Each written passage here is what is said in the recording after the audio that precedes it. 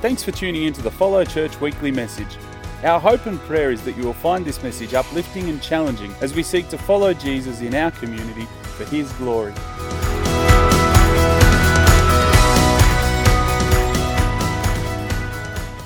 Romans 14 verse 1. Accept the one whose faith is weak, without quarreling over disputable matters. One person's faith allows them to eat anything, but another whose faith is weak eats only vegetables. The one who eats everything must not treat with contempt the one who does not. And the one who does not eat everything must not judge the one who does, for God has accepted them. Who are you to judge someone else's servant? To their own master, servants stand or fall, and they will stand, for the Lord is able to make them stand. One person considers one day more sacred than another considers every day alike. Each of them should be fully convinced in their own mind. Whoever regards one day as special does so to the Lord. Whoever eats meat does so to the Lord, for they give thanks to God. And whoever abstains does so to the Lord and gives thanks to God. For none of us lives ourselves alone, and none of us dies for ourselves alone. If we live for the Lord, and if we die for the Lord. So whether we live or die, we belong to the Lord. For this very reason, Christ died and returned to life, so that he might be the Lord of both dead and living. You then, why do you judge your brother or sister? Why do you treat them with contempt? For we will all stand before God's judgment seat. It is written, verse 11, it is written, as surely as I live, says the Lord, every knee will bow before me, every tongue will acknowledge God. So then each of us will give an account of ourselves to God. Therefore, let us stop passing judgment on one another. Instead, make up your mind not to put any stumbling block or obstacle in the way of a brother or sister. I am convinced, being fully persuaded in the Lord Jesus, that nothing is unclean in itself. But if anyone regards something as unclean, for then that person, it is unclean. If your brother or sister is distressed because of what you eat, you're no longer acting in love. Do not by your eating destroy someone for whom Christ died. Therefore, do not let what you know is good to be spoken as evil. For the kingdom of God is not a matter of eating and drinking, but of righteousness, peace, and joy in the Holy Spirit. Because anyone who serves Christ in this way is pleasing to God and receives human approval. Let us therefore make every effort to do what leads to peace and to mutual edification. Do not destroy the work of God for the sake of food. All food is clean, but it is wrong for a person to eat anything that causes someone else to stumble. It is better not to eat meat or drink wine or to do anything else that will cause your brother or sister to fall.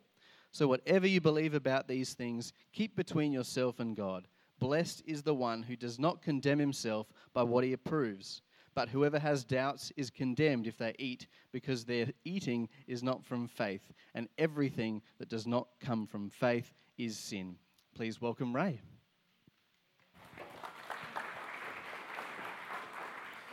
Thank you, Lachlan, and good morning, church. Great to see everybody here this morning. It's a privilege to minister, to preach to you, and let's get straight into it. And we're going to relook at chapter 14, and then we're going to spend a little bit of time in chapter 15 as well. Allow me to pray and ask the Lord to help me. Father, need your grace and your help. In fact, without you, this all means nothing. May your word do its work. Thank you that we can have confidence, not in the flesh, but in the Spirit. Thank you that you are mighty to save, that you are powerful. Thank you that your word, it is living, it is powerful, and it's able to accomplish that which you send it to do. Today, help me, speak through me, and be glorified in all that takes place. We ask this in Jesus' wonderful name. Amen. Fantastic. How's that sound? You can turn my monitors down just a little bit. It's a little bit of an echo in my ear. Essential oils. Does anyone get into essential oils? I bought myself recently a diffuser and enjoyed some lavender. What do you think about that? Don't mind the potpourri blend. From time to time I've enjoyed the bearded natural maple. The problem with the beard oil, and the beard's been shaved, my daughter gave me a cuddle, looked up at me, it was an eye-to-eye contact. I thought it was going to be a special, intimate moment. She looked at me and I thought it was going to be wonderful, soft words of love, and she said, "Dad, are you wearing mosquito repellent?" That was the end of that essential oil. Now, I got a box of essential oils. I think it cost me, $10 from eBay. And pure, they were called pure essential oils. And my wife is convinced there's nothing pure about them, and it makes me doubt whether they're actually essential or not. Isn't it funny the terms that we loosely, flippantly throw around as it relates to certain matters and things? That we say this is essential. Can I say to every single one of us, and Romans 14, it deals, as Pastor Luke said last week, it deals with the Apostle Paul preaching and really wanting to lay a powerful and a strong foundation for the Roman church. And he's very theological in the beginning chapters, right up to about chapter 13, chapter 12 in fact, but 13 onwards he becomes very pastoral and he deals with very practical issues. Last week Pastor Luke mentioned heeding to governance and the local authorities, and that we are to love one another. This chapter 14, and certainly moving into chapter 15, it deals with the debatable issues, or what the NIV terms the disputable matters. And the encouragement here for believers, for the church, the encouragement for us is to not quarrel, not to be argumentative, not to fight. Now, if you're visiting with us today, a side note, or just for you to know, this chapter predominantly deals with the church and people that gather and hear and submit themselves to God's word. But perhaps you went to church, attended a congregation some time ago, and the matters that we're going to look at and discuss today are one of the reasons perhaps that you decided to stop attending a local assembly and church. Due to disputing, fighting, arguing over matters that are not clearly biblical, but they're debatable, they're disputable, and ones that, if you like, that you could negotiate on them compared to some of the other biblical truths that are clearly not negotiable. Now, the reason it's important that we consider this is because our understanding, brothers and sisters, of these matters that are of primary or secondary importance as it relates to the gospel, as it relates to the kingdom of God, will either cause us as a church family, as an individual, as a person in the workplace, to either picture Jesus, picture the gospel wherever we are, or in essence, pervert the gospel wherever we are. We will either be that diffuser, if you like, that we are burning the aroma of Christ that gives off a sweet-smelling aroma to our community, to our family, to those around us, or whenever we move into a certain group of people, people will smell us and go, you know what, whenever that person's around, my life, this situation actually stinks. Yeah. So the concept here in Romans 14 is to teach, to settle the church, that we'll see in just a moment, that we're arguing and quarreling in amongst themselves over matters that they didn't need to fight about, they didn't need to quarrel about. Another reason that we must learn how to distinguish between what is primary and secondary is we will end up fighting on the wrong battlefield. Now, for those of you that don't know, I used to preach the gospel full-time as a pastor, as a minister. In fact, I did it for about 15 years. And I say not with any degree of joy, with any degree of pride or boasting. In fact, it's somewhat saddening that I resigned from the pulpit, from the ministry, due to an organisation and a fellowship that I felt before the Lord was actually dying on the wrong battlefield. that a fellowship or an organisation set standards that I thought weren't bringing people to Jesus, but were in essence pushing people away. Does anyone know what I'm talking about? Has anyone ever been part of a church culture, an experience where rather than draw people to the cross, there were added and additional, requirements, if you like, that actually repelled and pushed good people, God-fearing people away from Jesus? May God help us not to do that today. I'll drink to that. I've got the cheap 99-cent bottle of water, not that $5 one. It comes from the quarries of Pakenham. Hallelujah. There's nothing wrong with that.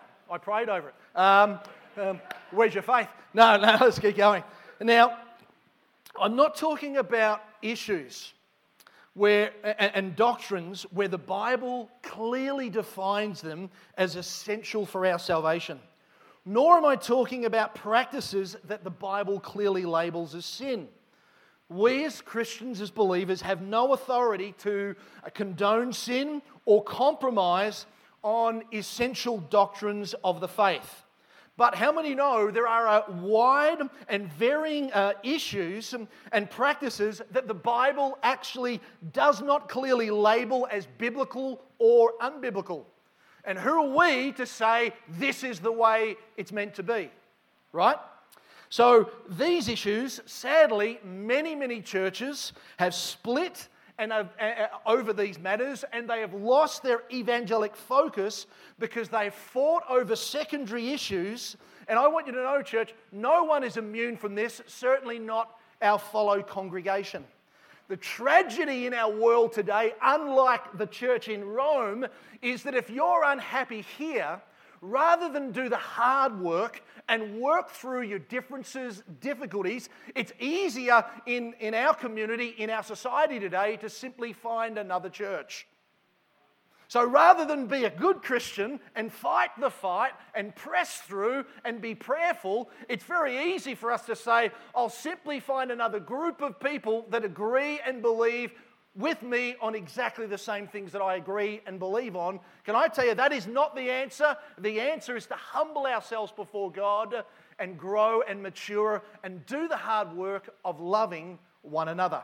Again, not on biblical things. If there's something that's clearly out of whack in the primary, in the doctrinal issues, then by all means run and run far and run fast. But if it's a secondary issue, rather than run away, let's be mature and love one another. Hallelujah. I had 2 coffees this morning, can you tell? Now, shall we start a little church argument today? Just because I'm pontificating here the best I can, I'm rattling off, we need some audience participation. Let's get a fight started right here. Oh, now you know I love the UFC, and see, that could be a secondary issue for you. That could cause you grief and problems. Well, let's get a little fight going down and see who's going to tap out this morning. Let's talk about issues that can divide, that can destroy, that can hurt a church. What about the church budget? Where are we spending our money? How many know that can get a church fight? That can stir it up. What about what style of music we play in church? Oh, that'll get one going.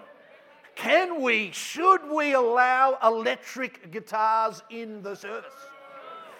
What about drums? Wowee. What about a pastor? What is the appropriate attire for a pastor to wear? Should a pastor preach behind a pulpit? I made that 2 words. It's only one. Pulpit. Should a pastor sit and teach like Jesus did with his disciples? Should the men in the church, in honor of the King of Kings and Lord of Lords, should we all be therefore men wearing suits and ties to church? Oh, here we go. Let's get a bit closer to the bone, shall we? just getting you started, but let's really do some chest shoving. What about the issue, or is it sin for a Christian to dance? Now, for some of you, it is absolutely a sin. I've seen some of you at a wedding, and you should never do that. What about for a Christian to smoke? You know, one of the greatest, most famous English preachers, Charles Haddon Spurgeon, loved cigars. His friend, preacher across the road, commented, and he said, "Mr. Spurgeon, I notice you smoke cigars. Is that not a sin?" He says, "It's okay, I don't smoke in excess." He says, "Well, how much is excess?" He says, 2 at a time. And then he said, "Well, you're upset with me because I smoke cigars. I'm upset with you because I saw you take your family to the movies. Ooh. You saw Bambi. Is it okay for Christians? Is it a sin for a Christian to have a tattoo? Ooh, according to Levitical law.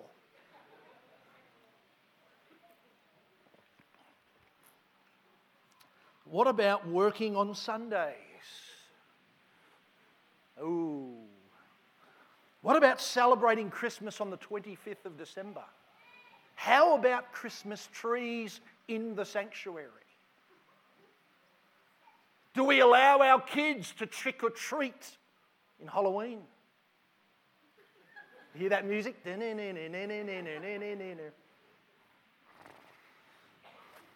What about public schools versus homeschool versus private school?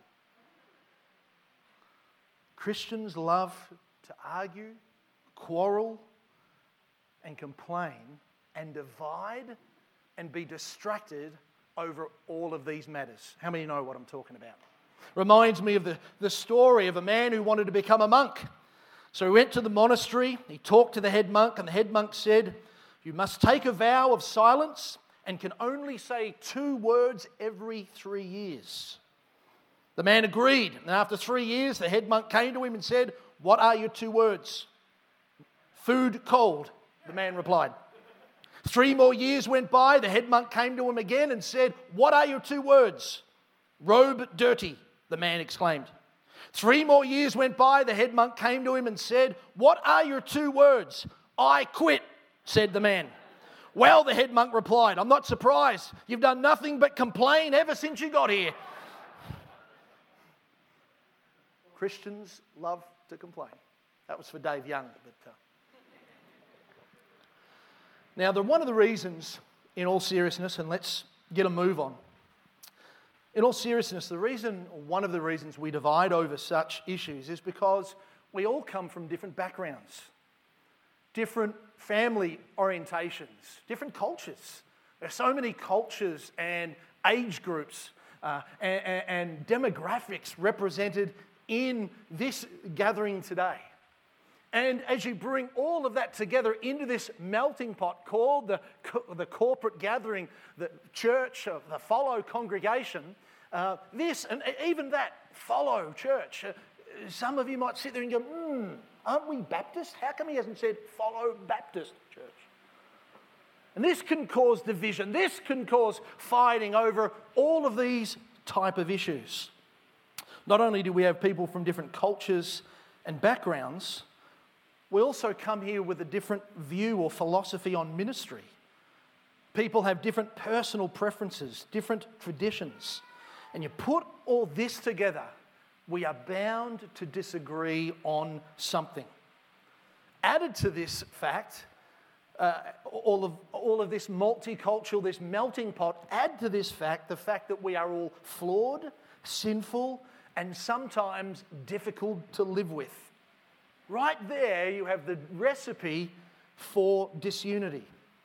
The other reason we can often disagree about things, not only this great diversity in amongst the group, but also the fact the Bible is unclear about some of these secondary issues. And this, again, is what we find here in the Roman church.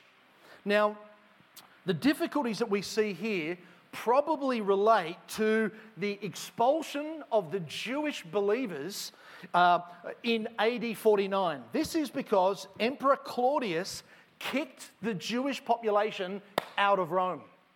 Now, Claudius died some 6 years later. When he died in AD 54, 5 years later, when he died, that Jewish church or remnant that were kicked out of Rome then came back into the congregation. But something had changed in that Roman congregation. Rather than having a Jewish smell about it in terms of the way they sang, the way they dressed, the way they set up the building, rather than have that Jewish flavour, it now had very much a Gentile flavour about it. And many of the practices and happenings were more reflective of the multi and the many nationalities, predominantly the Greeks. And so what you would have here is a church that are having, after Sunday, for Sunday lunch, pork barbecues. And so the Jewish Christians came back into church, come over to my house for a barbie. Oh, what are we eating? Ham sandwiches and pork on the spit. I hope you love your crackle. And when they heard those words, the Jews would have said, oh, get rid of it. And the Gentile believer would have looked at them and said, hey, get rid of it. No, you get over it. And this was the fight and the tension that was going on in that local congregation. Hence, Romans 14 is important stuff of how to deal with these kind of matters, these kind of disputes. To help us understand, to know the time when to challenge something or to chill about something. It's really important. And can I say for all of us that are parents, this is massively important that we teach our children Romans 14 truths. Otherwise, you will raise kids that will be weird in society. You will either raise a bunch of kids that are incredibly legalistic and do not fit into the world. Hello, am I talking to somebody? Just blink at me. Or you will raise a bunch of kids, to use the old Pentecostal theology, that will simply backslide and hate the church. Hello, somebody. If we don't grasp and have a correct balance on what is disputable, what is not negotiable, and what doesn't really matter bar your personal preference and conscience, we will raise a bunch of kids that have no discernment and will struggle to adjust in our world and give a great aroma for Jesus Christ in our world. Amen. So enough of all that stuff. Let's get into it so we can go and have a pork barbecue today. That's the first time some of you have said amen. I know it was quiet, but at least you've started. It's okay. So the subject is introduced to us in verses 1 and 3. It says this: "Accept the one whose faith is weak without quarrelling over disputable matters. One person's faith allows them to eat anything, but another whose faith is weak eats only vegetables." Now, I don't have a tattoo, if you're wondering. But if I did, that would be the one I would get. Weak person only eats vegetables. Strong men eat meat. Are you with me? No, that's it. I'm being silly. See, don't argue with me. Oh. All right, I won't give up my day job. It's okay. Relax. Stop shouting at me. Alex, settle down, brother. All right, let's go on. So the weak person only eats vegetables. I've already said that. The one, verse 3, who eats everything must not treat with contempt the one who does not. And the one who does not eat everything must not judge the one who does, for God has accepted them. The main point of this passage, and here is the intro, we're going to move through it by God's grace as quick as I can, is accept and welcome every brother, sister who calls themselves a believer. The reason we do that is because God has accepted us. The picture here is God looks out upon sinners who run from the truth, who suppress the truth, who want nothing to do with him. And what does God do? He gives us the welcome mat. He accepts us. He sends his son, Jesus Christ, to die on the cross for our sin. He doesn't just accept us as strangers, but he adopts us as his children. He welcomes his enemies as his own children. On that basis of acceptance, we are to accept other brothers and sisters. That great acceptance that God has given to us, how can we therefore not offer or give that to others? This is the premises of where the Apostle Paul is going and about to take us.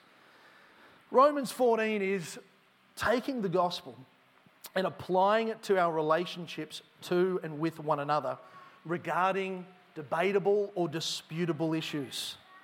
Purpose in accepting a brother or sister and not quarrel with him is to display the unity in great diversity which will represent where we are all going, heaven.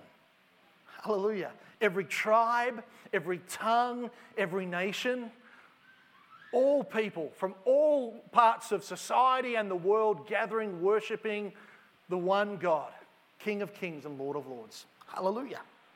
Now, this truth is also repeated in chapter 15, verse 7, where it says this, "Accept one another then, just as Christ accepted you, in order to bring praise to God."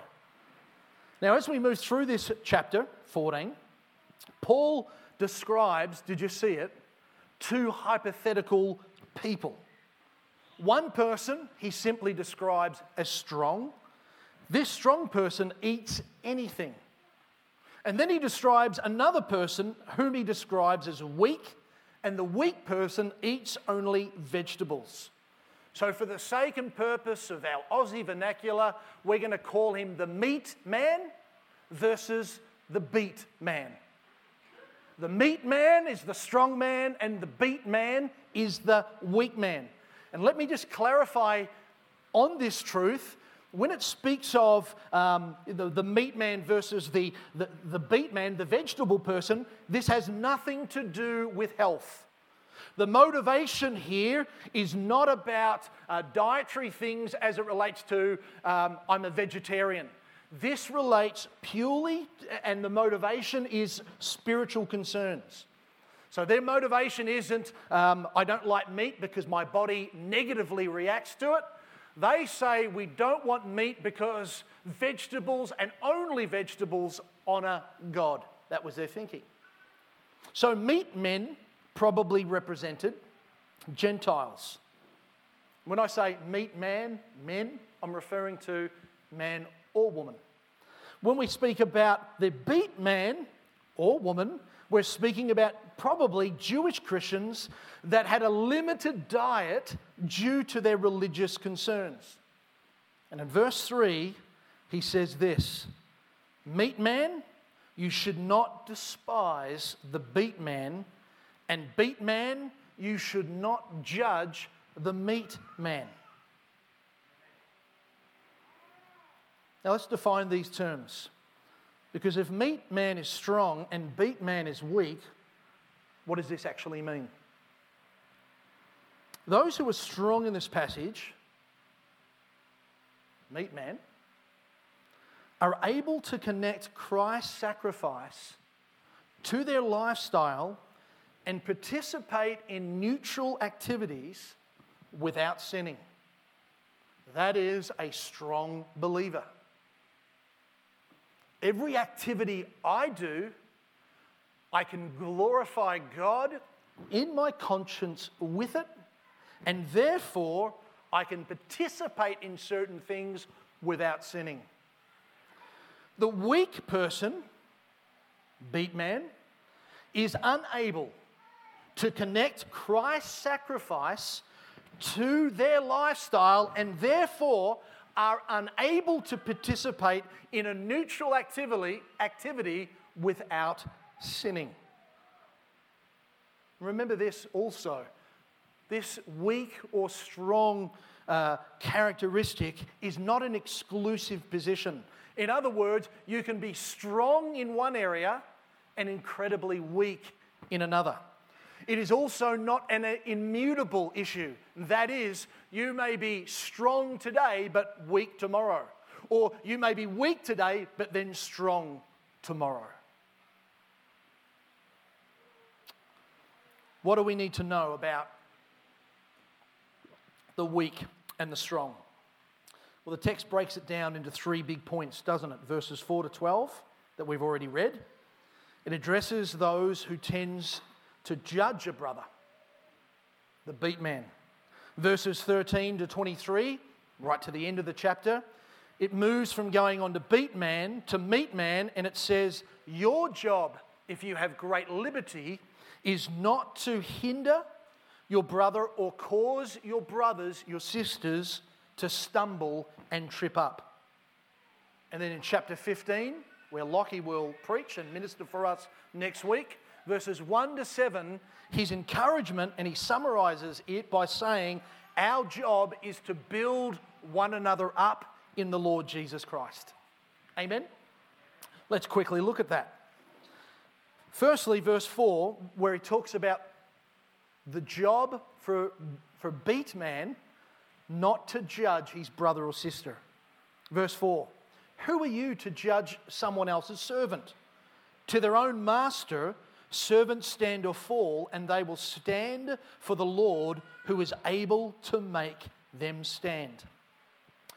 To the weaker believer who has the propensity to sit there with arms folded, looking at a person who seems to be too liberal in their faith and theology, he says to them, don't sit there and judge them.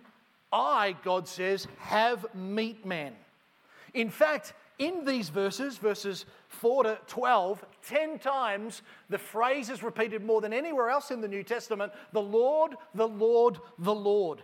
And he says this saying, I am meet man's master. And then notice he starts off verse 4, doesn't he? Who are you? Have you ever said that to your children? Who do you think you are? Maybe something like that. When you hear them quarrelling in the other room and they don't know you, mum, dad are actually in the other room. Have you ever heard your kids argue when they don't think you're actually there or listening? It can be quite dynamic. Let's just call it that, shall we? Dynamic. Well, here, the dynamics of Paul, when he sees Christians judging other Christians for their the disputable matters, he says, who are you? Who are you? Oh, feel that. You say it a bit louder just when it comes out, There's a dynamic. Who are you? Sounds a little bit police-like, doesn't it?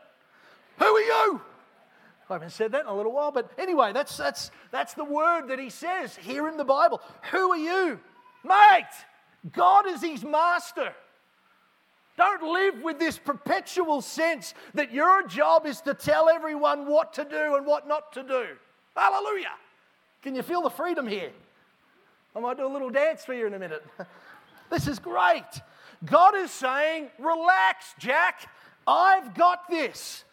Some of us lose way too much sleep over trying to be everyone's boss. We're fretting over debatable matters about our brothers and sisters. And God says, relax, mate, I've got this. I'm his master. Trust me to be his judge. I know you're just trying to help, but stop it. Let God do it. Hallelujah. Could you imagine being at home, Sunday afternoon, lazy, Sunday afternoon, kicking back on the couch, and all of a sudden a bloke kicks the front door in, and he looks at you and says, mate, have you seen the lawns? Get out there and mow the lawns now. Runs into the missus. What are you doing? Look at the dishes in the sink. Get onto it. Runs into the kids' room. Make your bed. Tidy up the side. This stranger, you've never met this person before, running around your house, calling the shots.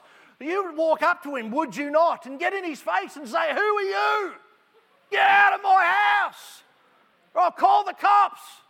Hang on, I am the cops. No, I'll call the other bloke. You know, something like that. Right? This is what the Lord is saying about these matters that don't really matter. Stop getting so wound up about it. Relax. Trust that the Lord is the Lord. Hallelujah. Notice here also secondarily verses 5 and 6. The one person who considers one day more sacred than another, and another person considers all day alike. Each of them should be fully convinced in their own mind. Whoever regards one day as special, he does it to the Lord.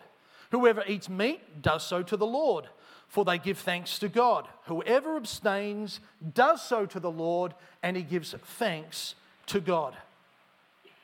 Paul is using the examples of diet and days. I've given out many. Those that want to observe these things. But notice he's saying some observe days and they do it to the Lord, and some don't, and they also do it to the Lord. If you're a perfectionist, this will really mess with your head. Because he's saying both are right, both are honouring God. But your brain really struggles to handle that, doesn't it? It can't be. Do it my way. I've prayed about it. You know. Oh, sorry, I'm having a good time anyway, guys. So,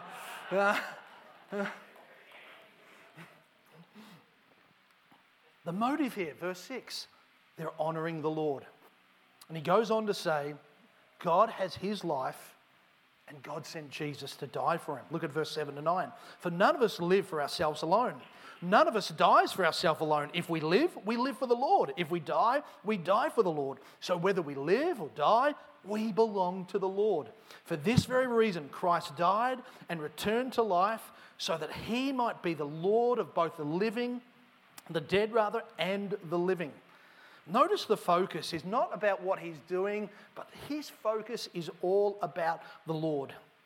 And the last truth here for the beat man, the man who has that propensity to judge, is this. Know this, God is his judge and God will hold him accountable. Verses 10 to 12. You then, why do you judge your brother or sister? Why do you treat them with contempt? For we all stand before God's judgment seat. It is written, surely as I live, says the Lord, every knee will bow before me. Every tongue will acknowledge God. Each one of us will give an account of ourselves to God. What a powerful verse. What a sobering verse. Every knee will bow. Sobering, but liberating. Be confident and trust. And therefore think the best about your brother and sister, because trust that their eyes are on Jesus. Jesus' eyes are on them. God will work it out. Now let's talk about the meat man, the liberal man. I think there's some liberal people here in this church that enjoy some liberties, shall we say. The job of the meat man or woman is not to cause or to be a stumbling block, a tripping point for the weaker brother or sister. And he says this by giving us a challenge as it relates to our conscience, does he not? Verse 13 and 14. Therefore, let us stop passing judgment on one another. Instead, make up your mind not to put any stumbling block or obstacle in the way of a brother or sister. I am convinced, being fully persuaded in the Lord Jesus, that nothing is unclean in itself. But if anyone regards something as unclean, then for that person, it is unclean. Your conscience, my conscience, is a very, very, very powerful thing. Now, there is what we call in society intrinsic morality. Therefore, it really doesn't matter what your conscience thinks or feels about these matters, such as murder, such as rape, such as molestation, sexual abuse, family violence. Now, back in the day, some of those things might have not been seen, but it is not tolerated today, certainly not here. This is intrinsic morality, but internally, we have what's called individual morality. And that is how our conscience works about certain issues. Now, our conscience is a gift from God. And it's often that internal alarm bells that you just can't ignore. So the word conscience comes from that word conscience science. In other words, it means with knowledge. So internally, we function, every single one of us, due to our upbringing and our family, we function with a degree of knowledge, whether we've had a textbook in front of us or not. Now, if you've had a bad upbringing, then your conscience might not be firing perhaps as it could or should. We can suppress our conscience through deliberate hard-heartedness. You can read the word, you can hear a song, you can be with a family member, words are spoken, you know they're true, but you're deliberately rebelling, acting in a way that is pushing that aside, and so you suppress with a hard heart what you know is right. A conscience that is suppressed by hard-heartedness stops it working as it should. And then you can have people in our world that have a hypersensitive conscience. They feel bad all of the time. And everything, they feel like they're doing things wrong. What we need is to allow God's Spirit, and this is why we gather on Sundays, where our hearts can be calibrated, set aligned, set true, a true north, if you like, by God and God's Word. Amen? So that our heart and our conscience can work properly. I went to a church that believed that you needed to pray every morning for at least 1 hour. So it didn't matter if you started work at 4, then you needed to get up at 3. And you couldn't pray at home, you had to come to the building and pray. So even if you were working on the other side of town, you would bypass the congregation, because that's where others, and you'd encourage others and gather. And if you didn't read your Bible I'm just throwing this one out there, there's an extra one for you. If you didn't read your Bible for 1 hour a day, you just weren't spiritual. So if you read your Bible for 30 minutes, shame on you. And now something really bad is going to happen in your day because you only read for half an hour. And people that hear that and feel super spiritual when they're keeping these certain, regulations compared to those that don't, their conscience can feel crushed. And they feel like, if my day goes horrible, I know why. I only read my Bible for 39 minutes. And their conscience is oversensitive. It's wrong. It needs to be calibrated and be set free. And he says this in verse 15 and 16, be aware, for you that are as a meat man that's relaxed and liberal, be aware how your liberty affects others. Verse 15, your brother or sister is distressed because of what you eat, you are no longer acting in love. Do not by eating destroy someone whom Christ died. Therefore, do not let what you know is good be spoken of as evil.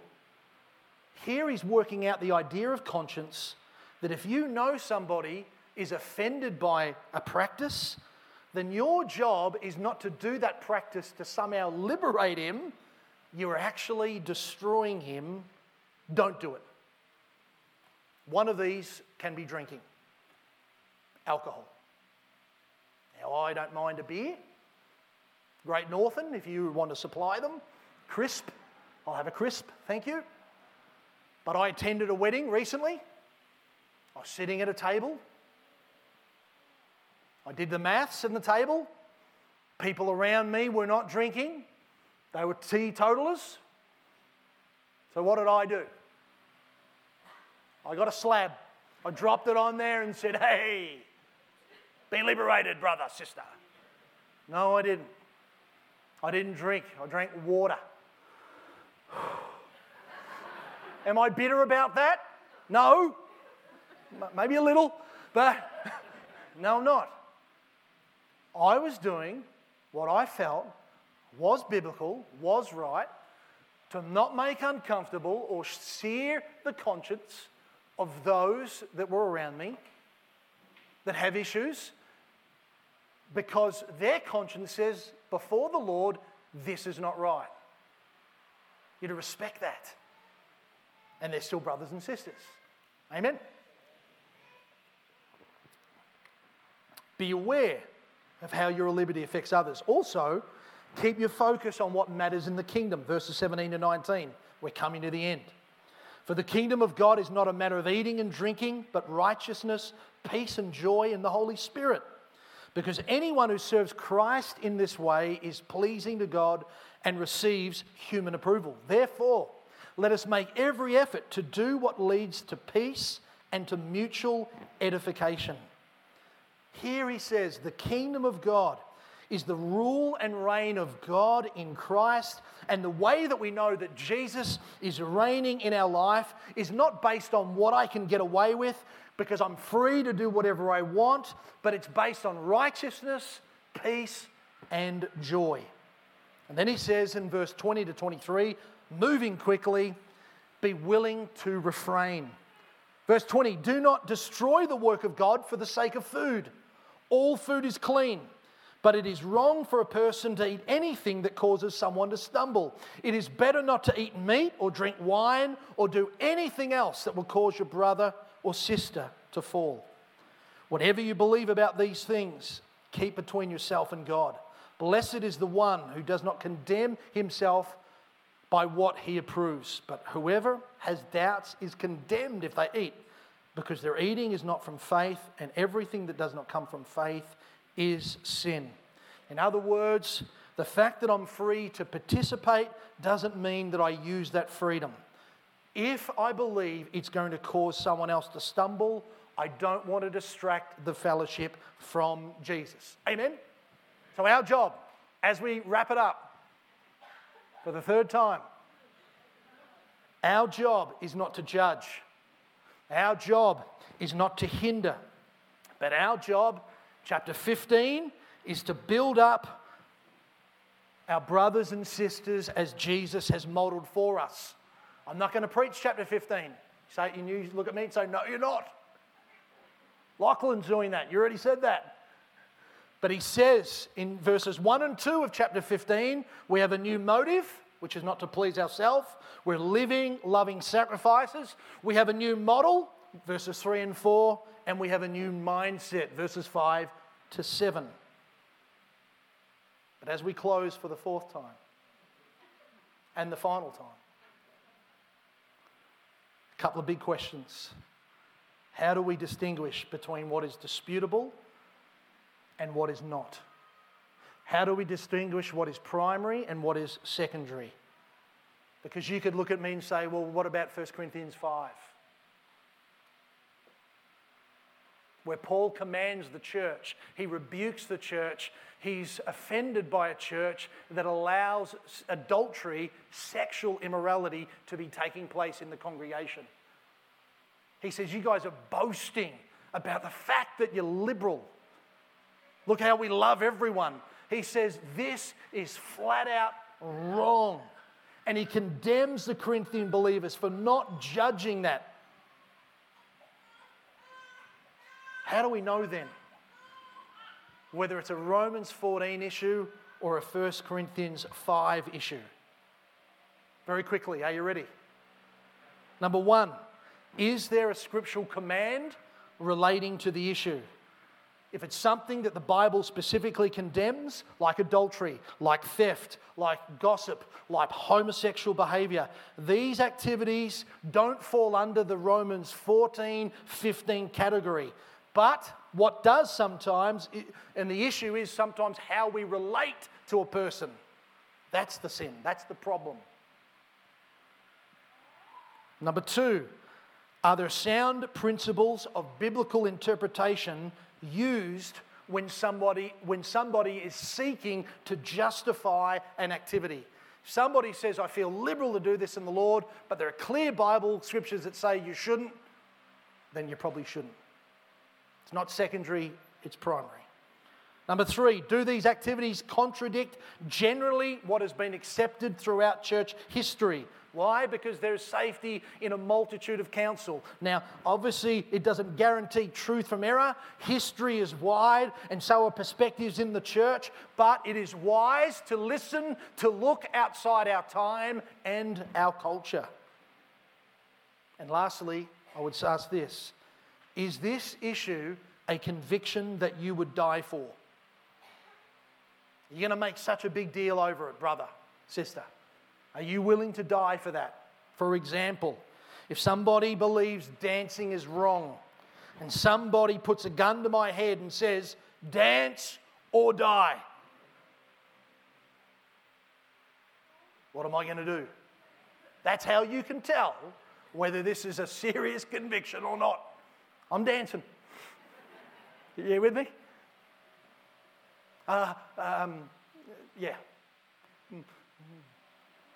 Canadian Club, dry. Anyway, right. Alcohol. We just need to talk about that for a minute. I'm joking about it, but it's serious.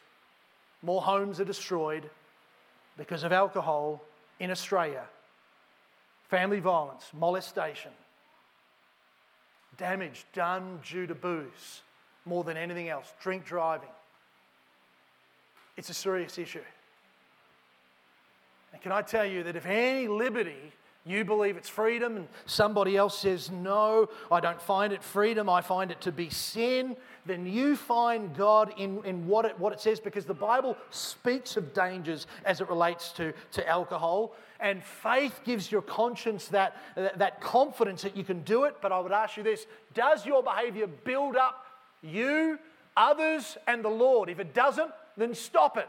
And guess what? If you can't stop it, it is not a freedom, it has become a bondage. And if it's a bondage, it's not a freedom, and you need to repent and stop.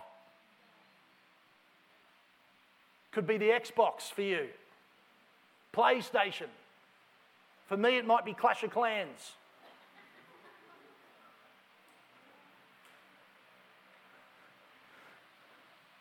It might be Netflix for you. Vikings or something.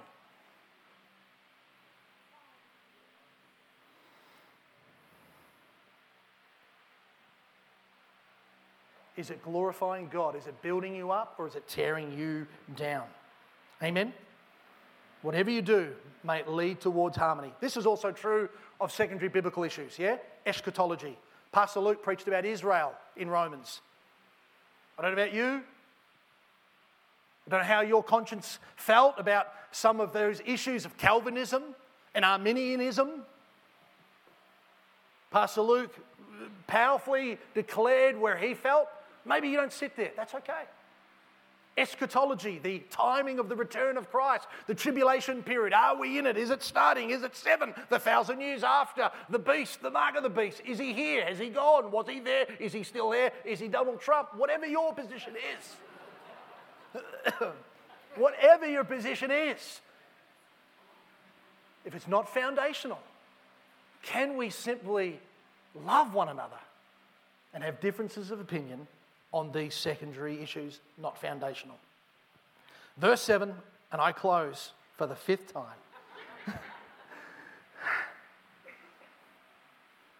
Verse 7 of chapter 5, 15. He says this, I repeat it again, therefore welcome one another as Christ has welcomed you for the glory of God.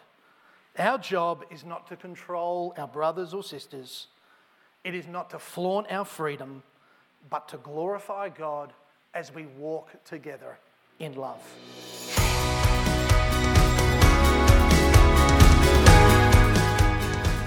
Thanks for listening to our message this week. If it stirred your heart and you would like to talk to someone more about it or pray with someone, please get in touch with us at info@follow.church, and one of our pastoral team will get back to you as soon as possible.